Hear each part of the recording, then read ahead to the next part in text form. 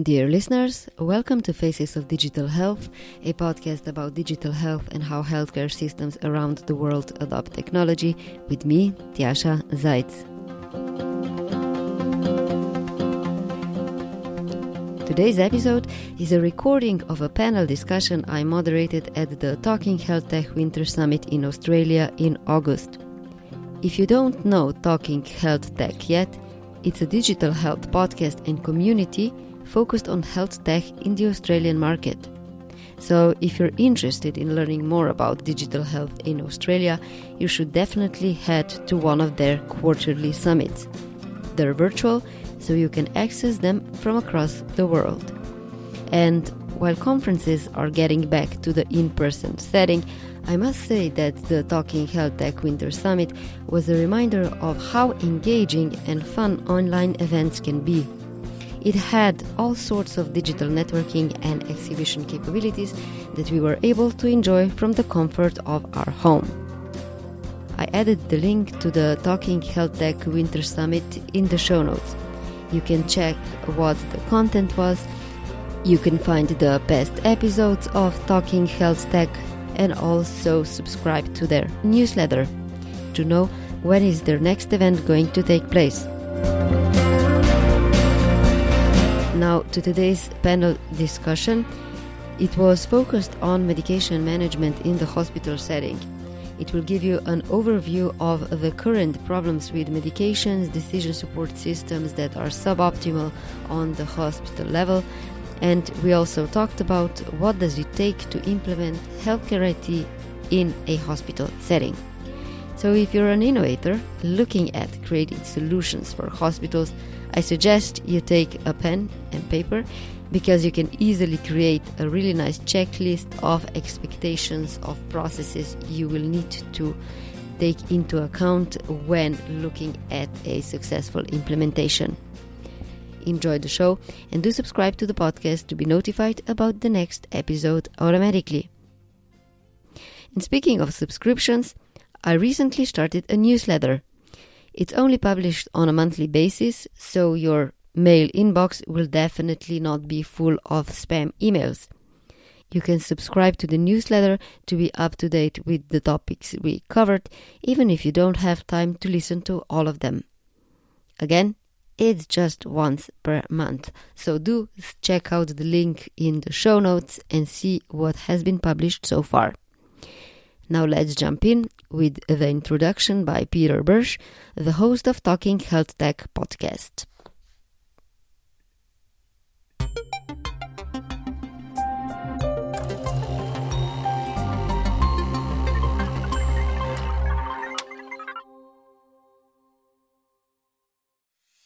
Digital medication management and e-prescribing are increasing in adoption.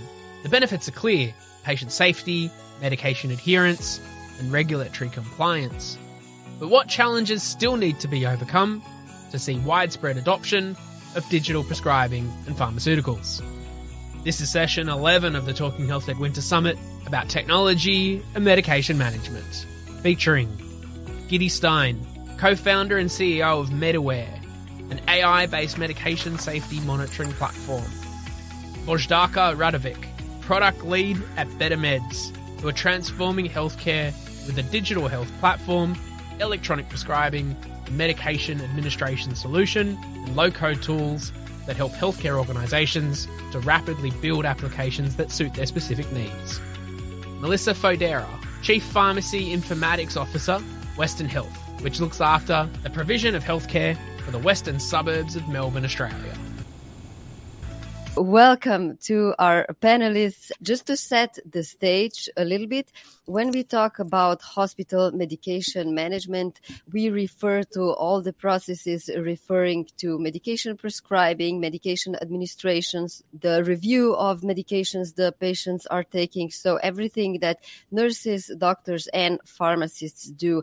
And before we begin, I would like to say that according to WHO, the cost associated with medication medication errors has been estimated at $42 billion American dollars annually. So this is a huge problem. If we just look at the numbers of admissions to the hospital that happen because of medication-related errors or problems, Australia actually has surprisingly low numbers. So the Australian Commission on Safety and Quality in Healthcare estimates that between only 2 to 3% of all Australian hospital admissions are medication related. As a reference point, the numbers for the US are between 5 to 10%. And in the UK, the National Overprescribing Review, which was published last year, this review cites that adverse drug reactions account for 10 to 20% of all hospital inpatient admissions. So this is a huge problem. And to maybe highlight it a little bit more, I would like to give the word to Melissa first. So Melissa, you're the Chief Pharmacy Informatics Officer for Western Health, which serves a population of 900,000 people. You cover acute tertiary services. It's a huge system with, I think, 5 hospitals and several clinics. So I wonder, can you give us an overview of how are medications managed in such a broad ecosystem and what technology is used? Yeah, vendor of choice is Cerner for the electronic medical record, or the EMR. So we do a lot of work with Cerner itself. There is dispensing system we use, which is Merlin. We have prescriptions as well, electronic prescriptions. We also are looking at diverse projects at the moment. Western Health is doing a massive, I'm proudly part of what they call phase 2.1. So we're already electronic with medication management. So that's an electronic drug chart, electronic prescriptions. We do all of our dispensing electronic, which is integrated. Now we're going to specialist care. So that's modules for ICU, ED, anesthesia and surgery, women's and children's, patient portal. There's a whole host of things that we're doing currently. So it's had a huge growth. And it's had a huge support from the executive to encourage and acknowledge that a digital platform is really important for public hospitals moving forward, and have made a huge investment in digital health. Usually the first space or the first point of digitizing the medication management journey is the introduction of electronic prescribing and medication management systems. Given that you mentioned that you already implemented this, what are your current top priorities and challenges? As we will hear in the further down the line this discussion, there's several decision support systems and a lot of innovation happening in just trying to encourage and optimize that process as much as possible. Yeah, so I guess whilst we have medication management, the areas that we're implementing still will be on paper. So the challenge at the moment is aligning current state to future state. Oncology are based on paper, and they'll be moving forward to digital. So some of the challenges is how do you, first of all, hybrid's a huge problem because you've got the healthcare professional potentially working partially on a digital platform and then partially on paper. So getting access to paper, and you might need to work on a couple of solutions to look up the patient history.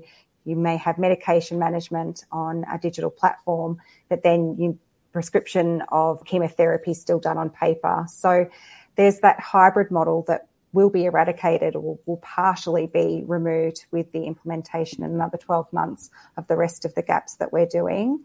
But some of the problems that we're facing at the moment is whilst we are live with medication management, where do we find the issues come from? And besides hybrid, it could be alert fatigue with the number of alerts that the healthcare professional face when they manage a patient. We also have electronic prescriptions. However, we don't have paperless electronic prescriptions like the community. So we don't have e-prescribing. So that's a big gap in our workflow as well. And hospitals still work in isolation. So we're not data sharing across hospitals due to legislation at the moment. And at the moment also, we can't really see community-based healthcare except the reliance on My Health Record, which also has gaps in it for medication management. And it may not contain a full profile of medications that the patient is on in the community. So there's just that we've still got a few blinkers on in hospitals to have that complete care of a patient's medication management. I'm really glad that we have a diverse panel here. So, Melissa, you're coming from the clinical setting, and then Božidarka and Gidi are both on the vendor and IT side. And I want to just maybe highlight a little bit the vendor perspective as well. Božidarka, Melissa already mentioned some of the challenges that are related to medication management, from gaps between systems, the mix of paper and electronic systems. From the product development side, where do you see the biggest challenges in developing a hospital IT system that successfully helps in medication management? I would agree with Melissa. I think she emphasized really important topics. I would split this in three categories, at least from our perspective. So Better is present in Slovenia, UK, and New Zealand, and there are three main areas where we see challenges. The first one, managing expectations, so understanding what is expected from EPMA, that is only one part of the whole processes you have in hospitals, so it's not covering the wider spectrum of processes that users would like to be digitalized. Then the second one is the implementation and the implementation team and the implementation plan. So you need to have a good team that understand the processes so they are able to do gaps and, as Melissa mentioned, as is state and future state. I think that's really important. And the third key aspect from my perspective is customization and localization. So understanding that even though, let's say, 80% of the processes are pretty similar everywhere, this 20% is very important. So understanding where are the differences in the processes, understanding what are the things that should be localized, and understanding how the system should be customized or improved to meet those requirements users have and specific markets have as well. Gidi, just digitizing the whole medication management time. So from the time that the doctor prescribes something to the point where the medication is administered is the starting point of the journey in the hospital. But where you're based in Israel and you designed a clinical decision support system that tries to mitigate what Melissa mentioned earlier, so the alert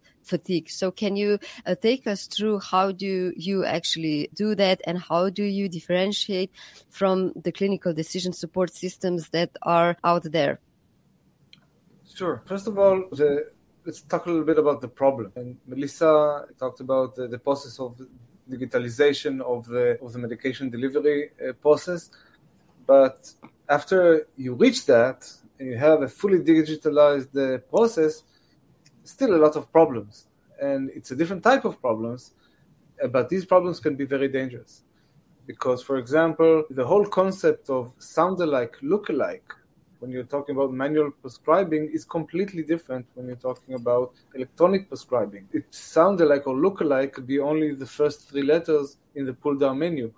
And just a few months ago, there was a verdict of a nurse in the United States that killed the patient accidentally because she typed in the first three letters of a medication in a drug dispensing cabinet and gave the wrong drug by mistake. So wrong drug, wrong patient type of problems that almost did not exist before e-prescribing suddenly are killing patients. And then there is the sheer number of prescriptions, the number of medications that are, or the types of medication that is booming every year, and the stress that is imposed on the clinician, especially under COVID. When I was a young physician, maybe I received 5-7 patients at night, and each of them had maybe 3-4 medications. Today, my residents accept maybe 15-20 patients at night, each of them having 10-15 medications. The sheer number problem makes it almost impossible for a clinician or a pharmacist or a nurse or a physician to actually really dive deep and understand the patient's situation, the different medications that they're taking, and the different risks that are imposed on these medications. And not only that, but after they already prescribe the medication, there's no way to actively monitor for evolving adverse drug events. I don't know, renal failure, hyperkalemia, all kinds of electrolyte disbalances that happen way after the patient is already taking the medication, but put him at risk, and the medication that were okay only yesterday suddenly become dangerous today. And this is one of the main reasons that patients are admitted recurrently, 10%, 5% of the admissions because of adverse drug events. These are the preventable events that currently there's no technology that can actually make this happen or identify them. And if you look at the current systems, as you asked, usually they flag about 10, 20, even 30% of the medical orders or prescriptions are flagged by these systems. Now I think about my resident at 2 o'clock in the morning, just having admitted 10 patients. If every 3 or 4 medical orders he's getting a useless alert that is immediately dismissed, then he will ignore everything. So basically we implement a system, pay a lot of money for it, but basically patients are exposed to harm, and clinicians are frustrated and want to throw the computer out the window. So basically it's of no use. So the way that we approach it is really try to use the hospitals or health systems data to personalize the alerts so they will be very specific and relevant and timely for the specific patient. So let me give you an example. So if aspirin and clopidogrel, 2 blood diluters that there's a fixed interaction between them that they increase the risk of bleeding.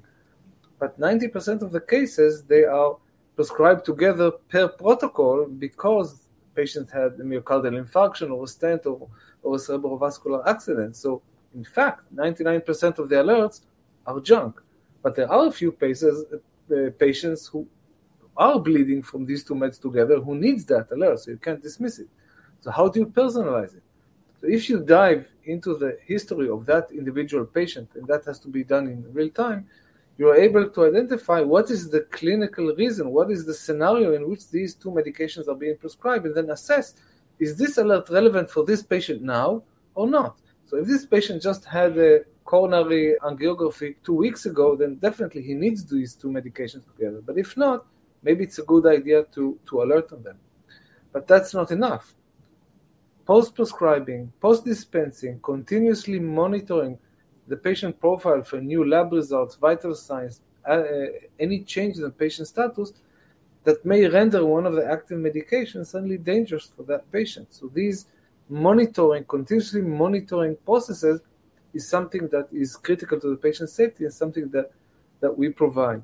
Because we have learned that errors don't just happen, they won't fall on our lap and then we'll know about them. We need to actively look for them all the time because they will happen. It's the rule of the big numbers. It will always happen. We just need to be there and identify it and mitigate it before harm is done. Melissa, I would really be interested in hearing your feedback here. So you mentioned earlier how you are highly digitalized, but at the same time, there are still gaps.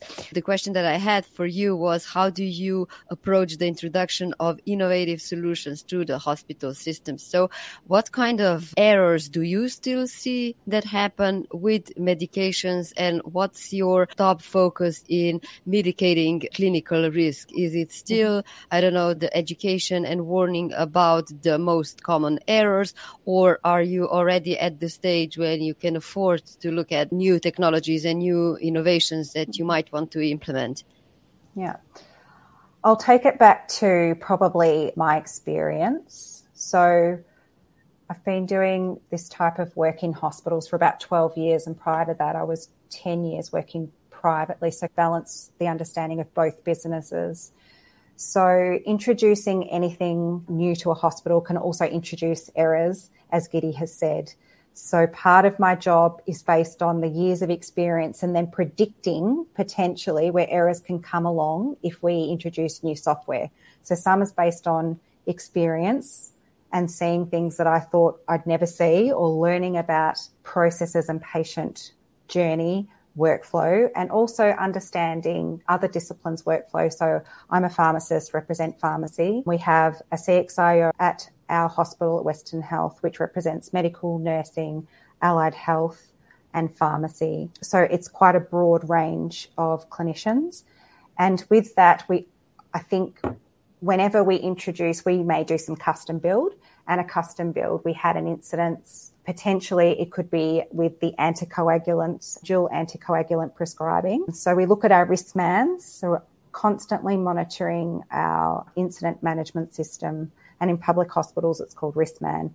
So if it's either a sentinel event or a near miss or a medication error, we're always monitoring that side of things. If there's a signal detection where we know we have a problem, we will then go, and most of the time, the hospital I work with has a department that manages digital platforms. There's about 30 people that work with diverse backgrounds. So we'll customize an alert. So one of the most recent one was dual anticoagulant prescribing. There was, on average, probably 6 cases of dual prescribing that may or may not have led to bleeding, but the longer you're on it, the higher the risk is of dual bleeding. So we wanted to look at what is like live data. So there is dashboards that show around the hospital dual prescribing of anticoagulants live in the system, and that's monitored as well. And then we developed a customised alert where if there were dual anticoagulants prescribed, that it would fire for the clinician to go, you're about to add this drug, you sure you need it? It can increase the risk of bleeding. Please monitor patient. Now, in areas like your cardiology ward, that would overfire all the time. And then there's some drugs that needs to be excluded because it doesn't have a greater risk of bleeding. So it's appropriate you can have dual prescribing, or it's just stat doses of heparin that's not going to increase risk of bleeding. So it's about implementing. First of all, it's about understanding what the need is of the hospital. So if there's a risk of prescribing, it may lead to an increase of bleeding. What is the incidence of risk to the patient? And then we look at how we can customise with the information that we've got, how we can customise these alerts. And then the next bit, we did a 3-6-month monitor post-implementation to see what the incidence and how it was reduced. I think we went from 6 down to about 1 or 2, and those 1 or 2 were not causing harm. So we can really see that custom alert has been very effective. So it's not just about implementing, it's about implementing and monitoring, and also predicting that what you're introducing potentially may or may not increase risk, and where are the risks and where do they lie. When it comes to looking at new software or new applications, there's usually a strategic plan at a hospital. So the CXIOs, which is the group of medical, pharmacy, nursing, allied health, CXIO group, will help executives understand what the needs are of the business. And then it's usually in Victoria self-funded or funding from the Department of Health. There's a digital health stream there that can help fund these projects. But if you look at a 5-year plan for most hospitals, then almost all hospitals are digital in Victoria or have some level of digitization to a certain extent with medication management. We've still got some hospitals that are catching up, but there is a level of medication management at most hospitals. We do look at also how we can, so I think recently I'm looking at electronic drug registers. If we do look at the vendors and what's available in Australia, we look at their integratable, are they integratable with the current EMR? How do they integrate? Where have they implemented? Where else in Australia have they implemented before? Because that's a really important thing. If they're new to country, how do they fit in with our current business? Do they know what our current business is? And then we work with the vendor, and then if there's no funding, we will have to submit a business case to executive for funding and then get it that way into the hospital. So at the moment, I think human factors is really important with the design and usability. And my principle is keep it simple, stupid. If I don't understand what the screen is saying, likelihood is someone else is not going to understand what this data is telling me. That approach is use your ease to, it's not just my opinion, it's the opinion of the team, and have a group, a user group or a working group that's going to help you design an optimal system. Make sure it's integrated with the other platforms we have at the hospital. And if we can avoid hybrid as much as possible, then we're getting there to improving healthcare. And it is about tools for the healthcare professionals. So it's a tool of trade, and it's also medication management, which leads to better outcomes for patients, and it's transparent. So we should be reducing medication errors with a good system and not introducing them. But when we do, we need to monitor and look at what the cause is. You mentioned a lot of customizations that need to be made when introducing any technology. I think it's often frustrating for innovators, especially those that are hardly entering the healthcare space, to realize that you can't build a one-size-fits-all product for all the hospitals, especially if you're working across borders. So at this point, I would really be curious to hear from Božidarka and Gidi. You both are also working in the clinical space when introducing the solutions. So how do you make sure that the new features and everything that you develop are really what the end users might need? What kind of challenges with usability have you faced so far? Maybe Božidarka, if you want to start. Yeah, sure. So I think a couple of things are here. First, you need to understand that you're not just replacing a paper. So if you are replacing the paper, you're introducing a completely new system that is not the primary job of the users. So the primary job of the users is to help patients and their healthcare professionals working in that domain. And you are just a tool that helps them do their job. So it's not like the focus of what they are doing is on your system. And knowing that, we can go a step further, understanding that we are not the only system they're using. So sometimes it can happen that during just checking a patient, then users can use up to 5 different systems, if not even more, just to gather all the information they need. So having all that in mind, we need to build a system, or we are trying to build a system that is simply to use and that have all important information at the point of the action that is being taken. So if we are talking about prescribing, then at the point of prescribing, we make sure that users who are prescribing medications have all relevant information. Now, how to make that similar, or how to make one product for different markets, you can't. So there is always something that will be different. There is always something that should be just a little bit changed. So as a vendor, what you would like to do is to meet this very well-known 80-20% rule. So you cover it 80% so that it covers most of the scenarios that are used, and then focused on 20%. Understand what are the needs, understand if it's the need of all users or only specific group of users. As Melissa said before, there are specific areas where certain domains are different. So you need to make sure that those users can also use your application, and then understand the number of scenarios which are more complex than other. So also with the alerting system, you need to understand if those things you are doing will be used every day, all the time, or only in some specific scenarios.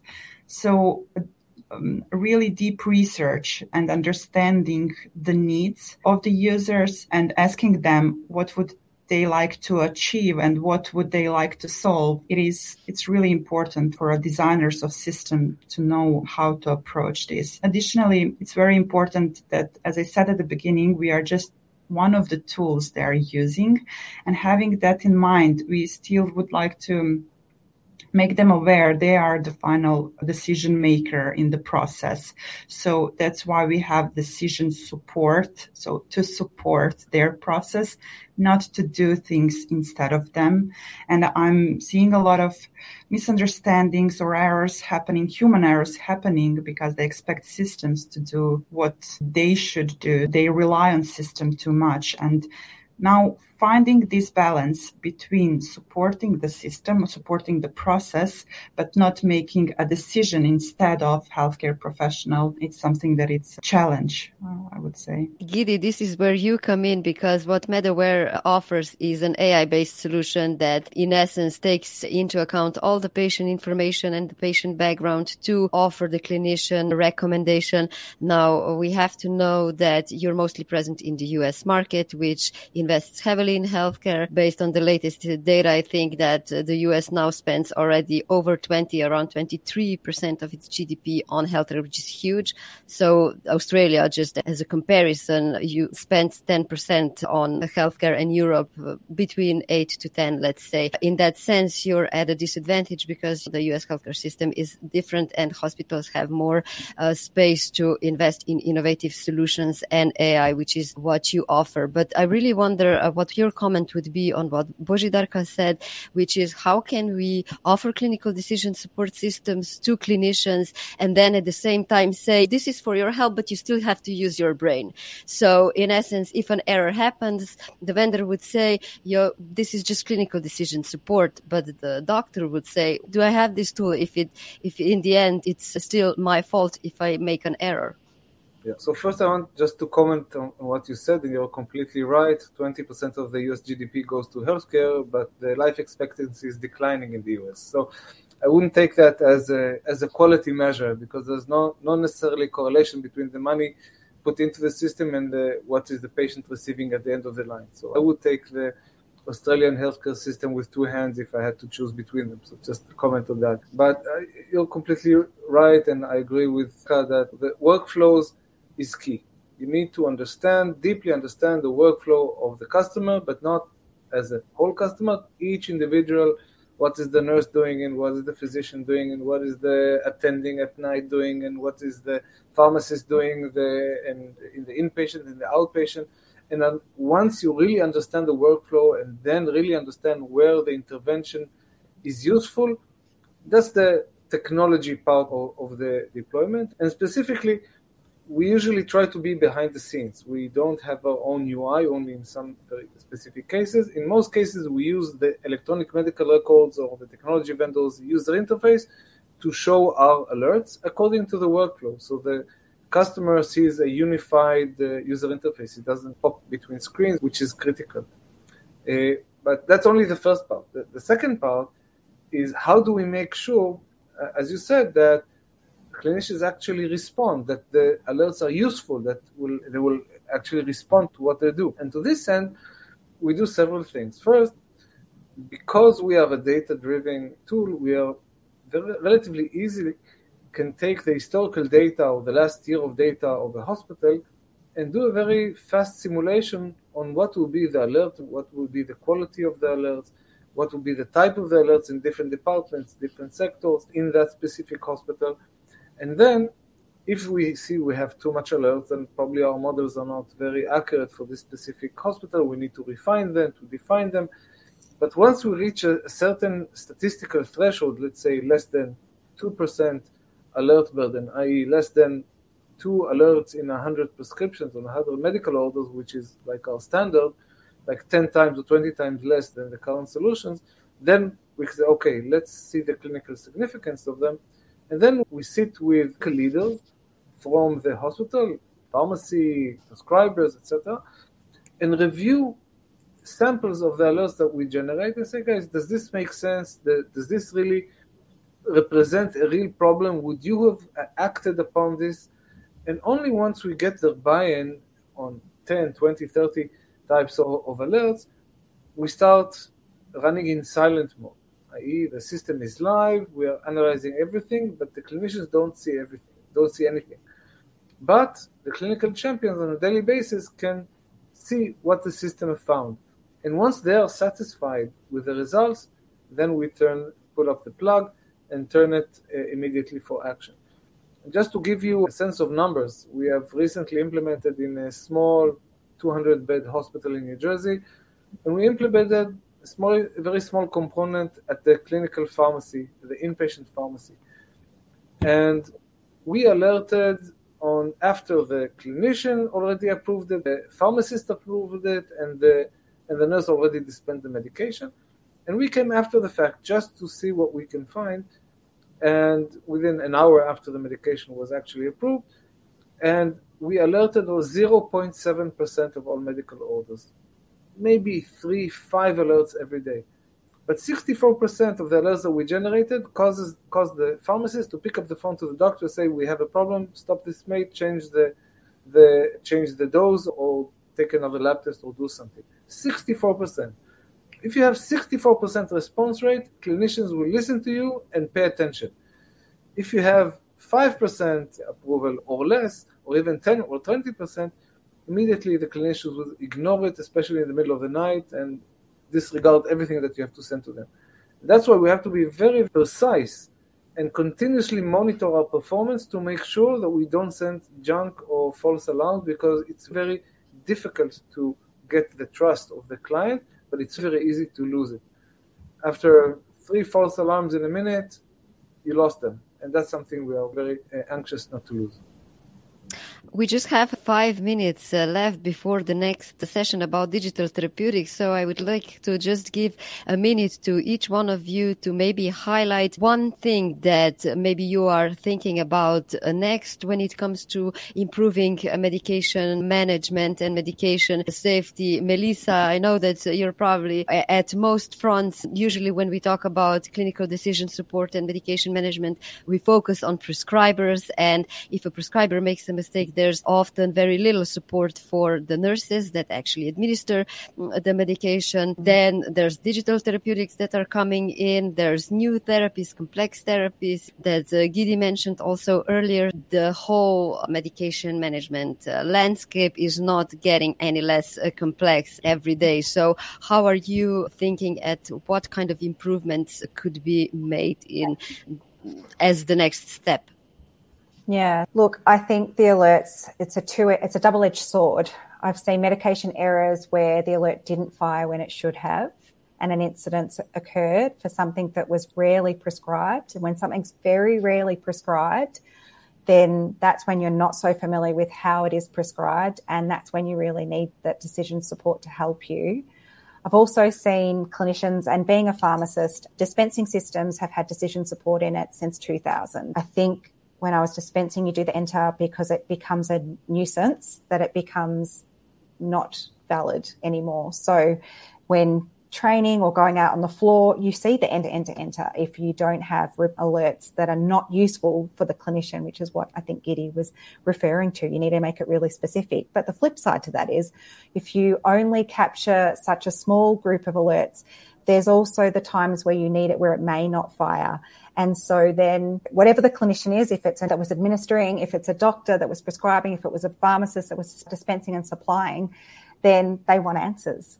So they will come to our department and go, why did this happen? Like, how did this happen? Why didn't the system support me? Or it happened so quickly, I ignored it. There's too many alerts into the system. So it is a balance. I don't know if we've solved the problem just yet, but I think the newer solutions that are coming out where we do reduce the amount that it fires and we're basing it on the evidence of prescribing practices, that we're getting closer to utopia where we should be.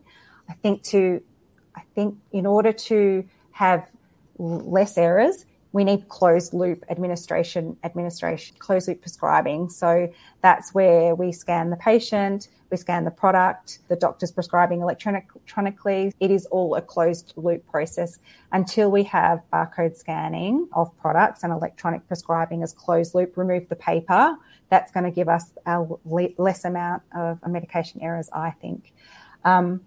What is the problem at the moment with achieving that? Probably for Victorian hospitals, it's funding, because it's expensive to implement. It's also expensive to maintain.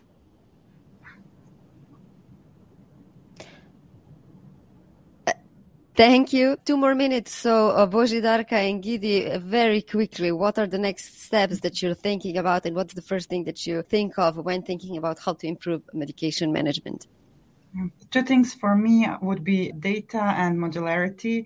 So data to be able to understand what was happening behind the prescribing process, what, when, and why it happened. And then modularity, meaning making a piece of puzzles so that you can understand how you can improve your process now, and understand that things can be similar in different countries, but still are different enough. Melissa mentioned closed loop prescribing. We have that in some countries where our products are implemented and it's working really great. But again, new problems are arising. So having the data that will be analyzed to understand the problems, and then doing small steps, solving problems step by step to improve the processes. Gidi. So I'll make it short. I think the next frontier is finding technology to empower patients and caregivers to be more involved in their medication management and be more proactively involved in the safety of their own treatment. Thank you, Gidi. You actually stole my thunder. I was wondering if anybody's going to mention patients. Last year, I did a documentary about the whole complexity of medication management. And while the relationship between clinicians and patients is getting more of a partnership, a relationship, I think as patients, we are still on the vulnerable side. So we too often just rely that we're going to be taken care of and we don't need to take active involvement. So from me as a patient advocate, if I would have one message to everyone, it would be try to be mindful of what's given to you. Are you getting the right dose, the right medications? And with that, thank you all the panelists. Thank you, Pete, for having us. And we successfully enabled you to speak 1 minute less when connecting the next session. So look at that. Helping out across the board. No, look, what an awesome panel on a really important topic that no doubt we'll continue the conversation within the community. Thank you, panel, for your participation. You've been listening to Faces of Digital Health, a proud member of the Health Podcast Network. If you enjoyed the show, do leave a rating or a review wherever you get your podcast, because it really, really helps other listeners interested in digital health find the show as well. Stay tuned.